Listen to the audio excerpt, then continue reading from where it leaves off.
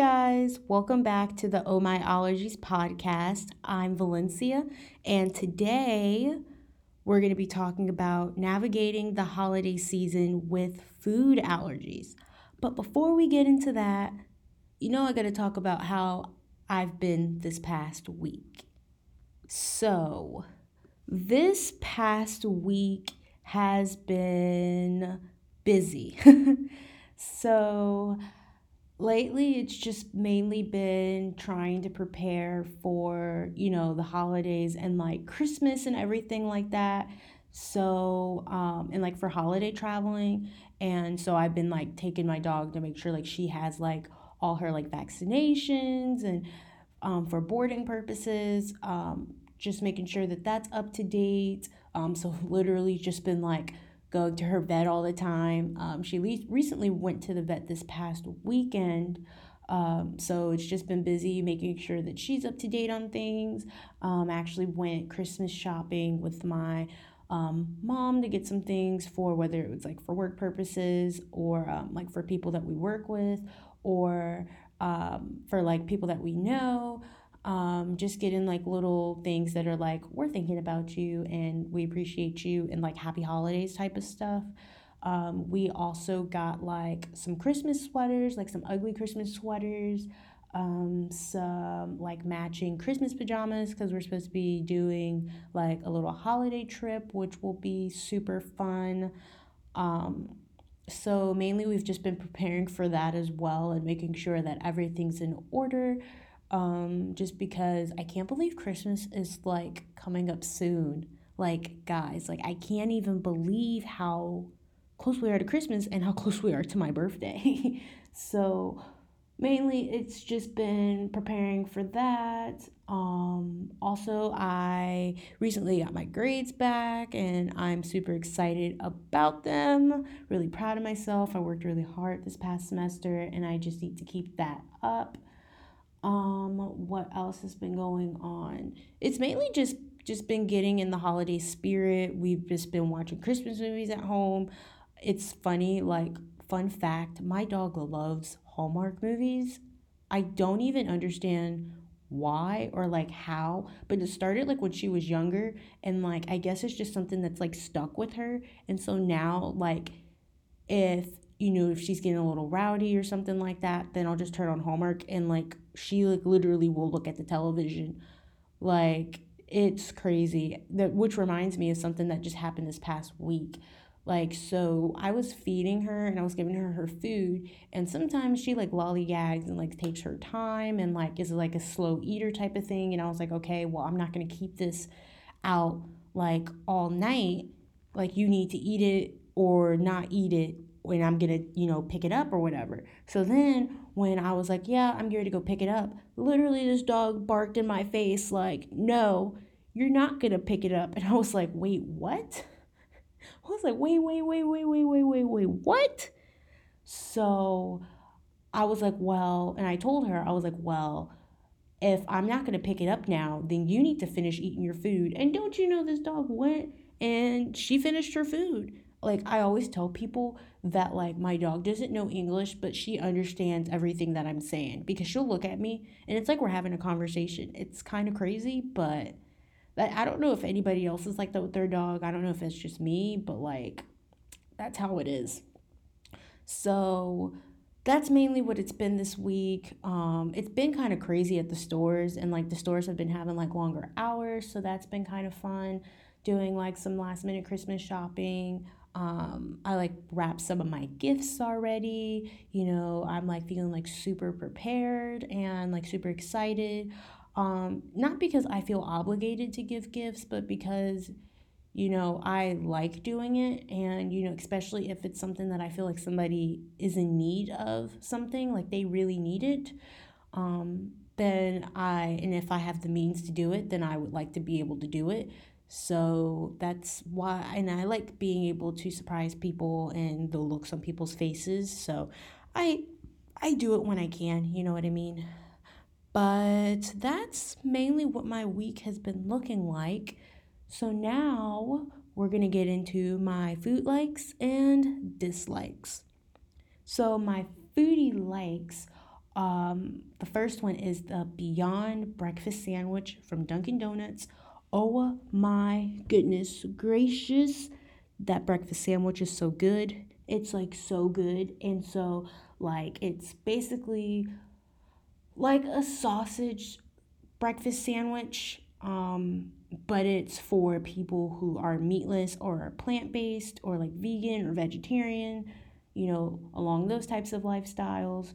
Or if you're trying to eat less meat, this is a good way to do it because it tastes like meat, but it's not meat.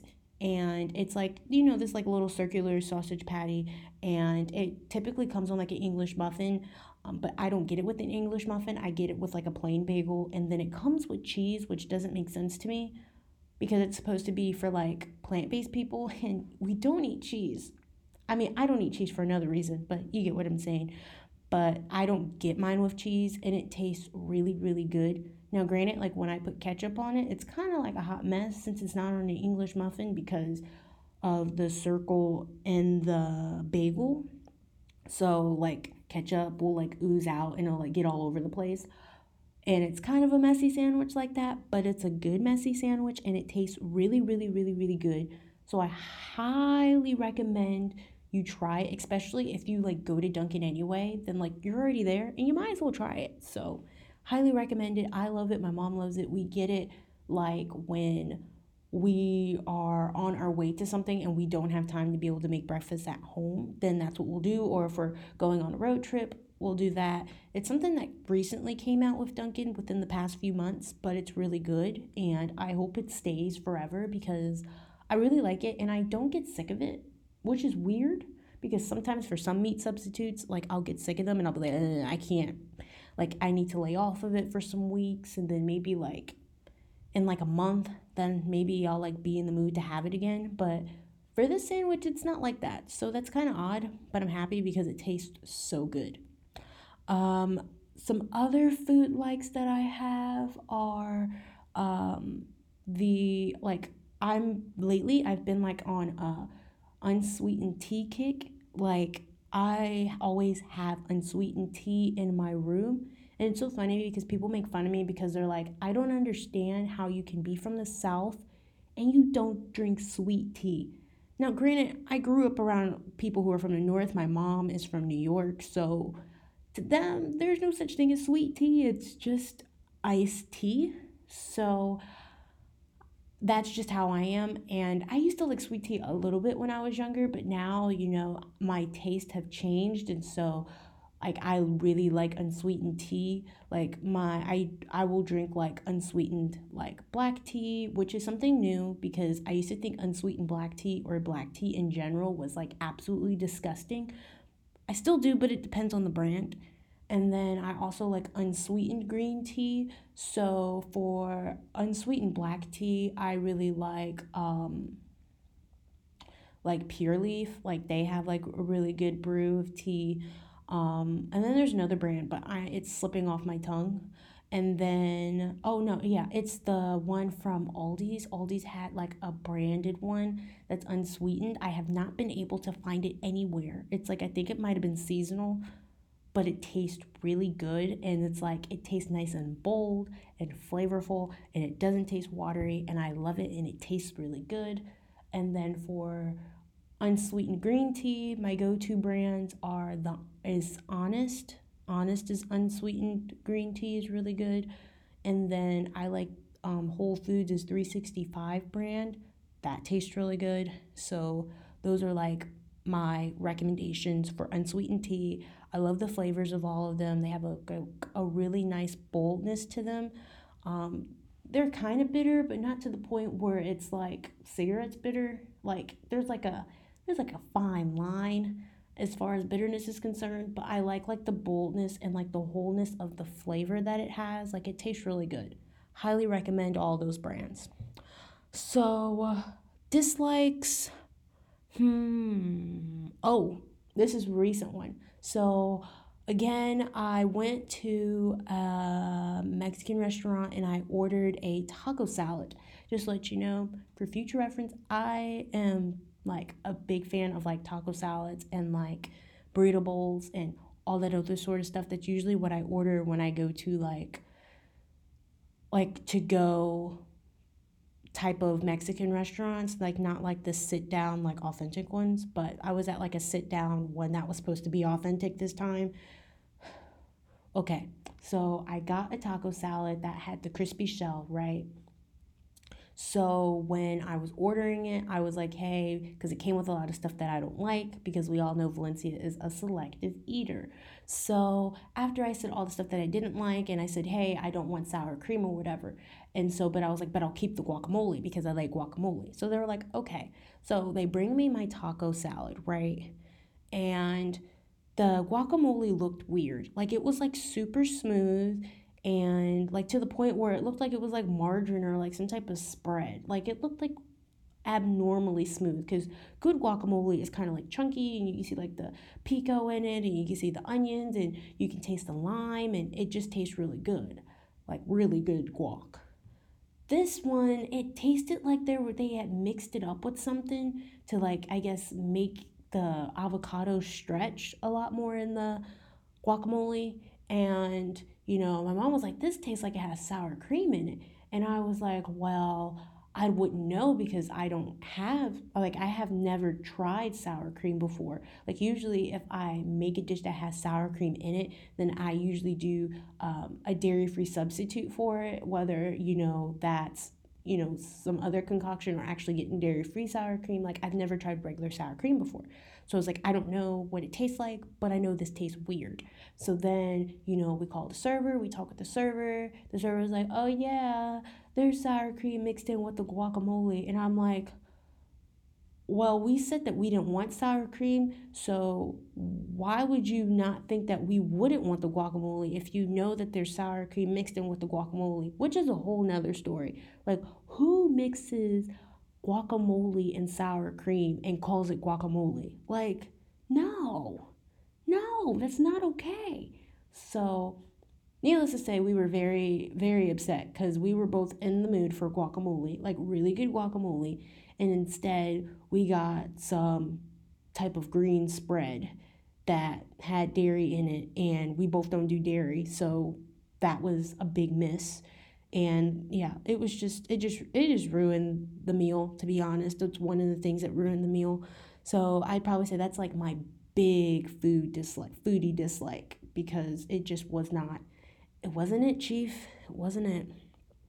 So now we are going to get into the foodie news. So the article I'm going to be talking about today is an article that is from the Scientific Journal of the American College of Allergy, Asthma, and Immunology, which is called the Annals of Allergy, Asthma, and Immunology. And so the article showed how most people who are allergic to peanuts can safely eat tree nuts, but 40% of people voluntarily avoid all tree nuts for a variety of different reasons. But the most common one being a potential risk of cross contact. Some other ones include, avoiding tree nuts due to a young age, which that was like 13%. 16% said that they had no desire to consume any tree nuts. 50% said, like I said, it was due to a fear of cross contact. And what else? And then 12% was due to a high likelihood of being allergic. And that was out of 100 people who avoided just all tree nuts. And then that was the different percentages broken down. So I thought this article was interesting because it's super relatable, because I know that I would probably fall in between the 12% that avoid it due to the high likelihood of being allergic, just because I know for me, like I don't have a peanut allergy, but I have a macadamia nut allergy. And so for me, I just avoid like pretty much all nuts with the exception of almonds and coconuts, because I drink like almond breeze, almond milk, and like almond breeze, almond milk, and coconut milk blend. Highly recommend. But those are the only two that I like consume. but I don't like eat them in like their true form. I just drink them.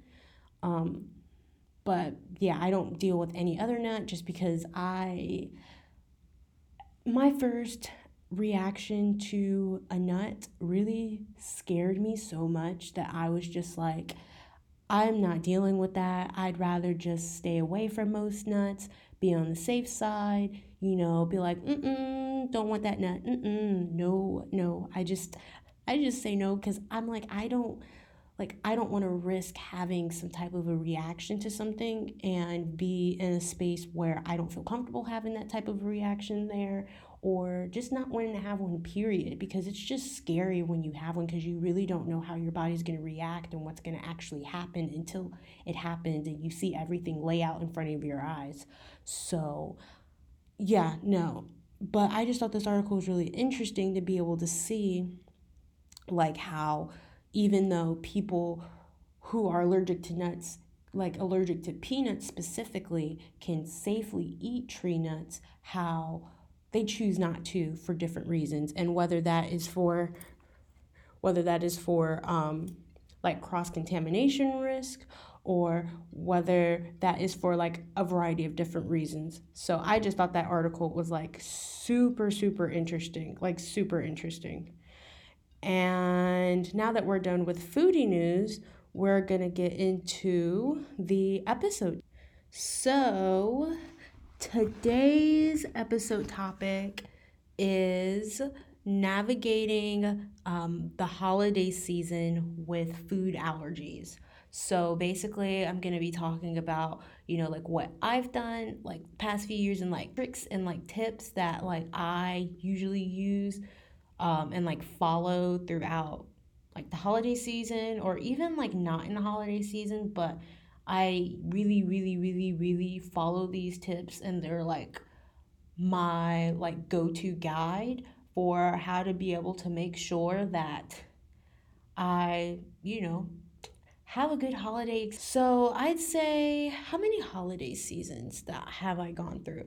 I've been through a few because I've known I've had my dairy allergies and my nut allergies and stuff for a minute. But we all know the holiday season. That means, like family dinners, you know, entertaining parties, entertaining events. There's just so many different things that are happening, office potlucks, holiday parties, you name it, but with all those really, really great and exciting events, you can kind of have a sense of anxious tendencies um, for people who have food allergies, because you just get really nervous because it's like a nervous time of year. And that on top of you going to, whether you're going to somebody's house for the first time this year, or you're going to a new friend's party or a new friend's house or something like that, like you have to deal with that. But then on top of that, you have your food allergies, and it's kind of a lot, and you're just kind of like, oh my gosh. So I gonna be sharing like some tips that have helped me and have given me a peace of mind. So I want to be able to help you guys. So one of my first things that I always do this anyway because I'm a selective eater. So I always like asking questions, but definitely if you have food allergies, like you always need to be asking questions about like what ingredients are used in dishes, what are the preparation techniques that took place for their dishes, and if there's any chance of cross contaminations that happen throughout the cooking process for the different dishes. I mean, I know that it could be like, I know for me, like when I started asking questions, like I was like, I don't really know, like, am I come across as being annoying, or, am I like bothering people? Being like, oh, like I need to know what's in everything and blah, blah, blah, blah, blah. But it can save your life by asking all these questions, even though it can be come across as being annoying for some people who don't really understand the seriousness of food allergies. But I would rather be annoying than being in the hospital on Christmas Day or during New Year's. So it's best for you to ask questions because no one's going to be your best advocate more than yourself. So you have to speak up for yourself, and you have to ask those questions to be able to make sure that you are keeping your health at the forefront of your mind. So that's like a number one priority. I know, like for me, like when I would go to like Thanksgiving dinner for at like my cousin's house, or or going to one of my friends' house for Thanksgiving, I always ask, hey, what's in this dish? What ingredients are in it? How did you prepare the dish? Did you is there any chance that there was any cross contamination that took place? Like, did what type you use milk? What type of milk did you use? Did you use all dairy free milk? Did you mix dairy free milk with regular milk? Like, these are types of questions that you have to ask based off of the allergies that you have to different foods. Like, you're just gonna have to do that to make sure that you know for an example, like you don't go to like some holiday party and it doesn't look like the cookies are peanut butter, and that they're chocolate chip cookies, but then you bite into it and then you find out it's a chocolate chip peanut butter cookie, and then you have an anaphylaxis reaction in the middle of the party. I don't think you want that type of an attention at the party. And then, like, it's just a scary experience to be put through that. You're supposed to be like the greatest time of year. You're supposed to be having so much fun. You're supposed to be around all the people that you love. Like, that's not something that you want to be able to have to deal with. So, don't put yourself in those types of situations. So, just ask questions. I always say that there's no such thing as a dumb question. So I like, just ask. And even if you get eye rolls and people are like, blah, blah, blah, like, that I'm not going to use that because I know that you're coming and blah, blah, blah. But it makes people with food allergies feel so much better knowing and having that peace of mind that that item, that dish, whatever, that drink is free of whatever that they are allergic to. So, a piggyback off of that would be bringing a safe food wherever you go. Now, me and my mom, we are notable for bringing safe foods. We have been bringing safe foods since I could remember because we're pescatarians, which is a type of vegetarian. And so we always end up bringing something, whether that's fish, whether that's vegetables that weren't cooked in like chicken broth or cooked it with like turkey and all these other different meats. So we're notable for bringing safe foods, but especially when we discovered that I had some food allergies, that we like bring safe foods, cook safe foods to make sure that we have things that, that I can eat, and that she's also, my mom's also lactose intolerant, so making sure that she has foods that she can eat as well.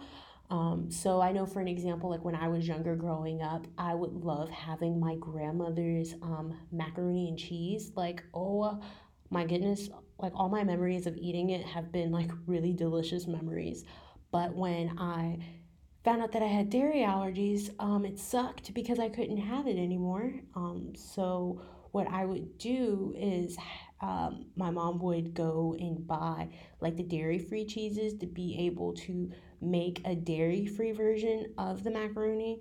And then we would bring that to Thanksgiving so that I would have my own little container of macaroni and cheese that's just for me, so that I would still be able to have macaroni and cheese and be able to not feel like I'm being alienated and that I can't have what everybody else is having too.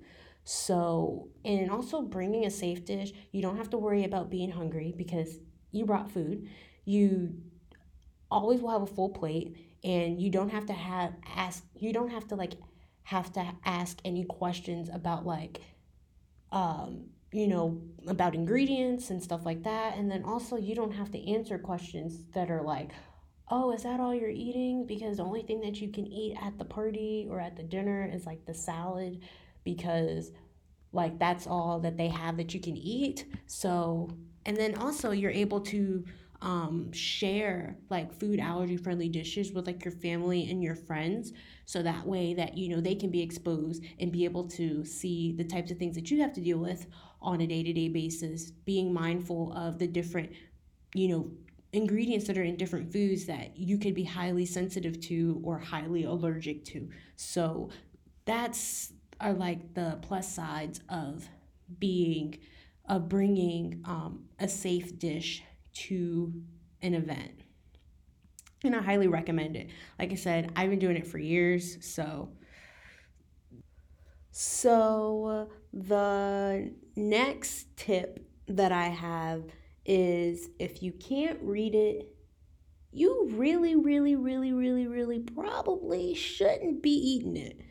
So when I say that is, like during this time of year, there's like different types of gifts that you get. You might get, like electronics, you might get books, you might get music, but nowadays gifts come in multiple forms, including food. And like the whole edible gifts train is something that has been prevalent, especially in like the most recent years. And really, for people who have food allergies, like your senses need to be like heightened.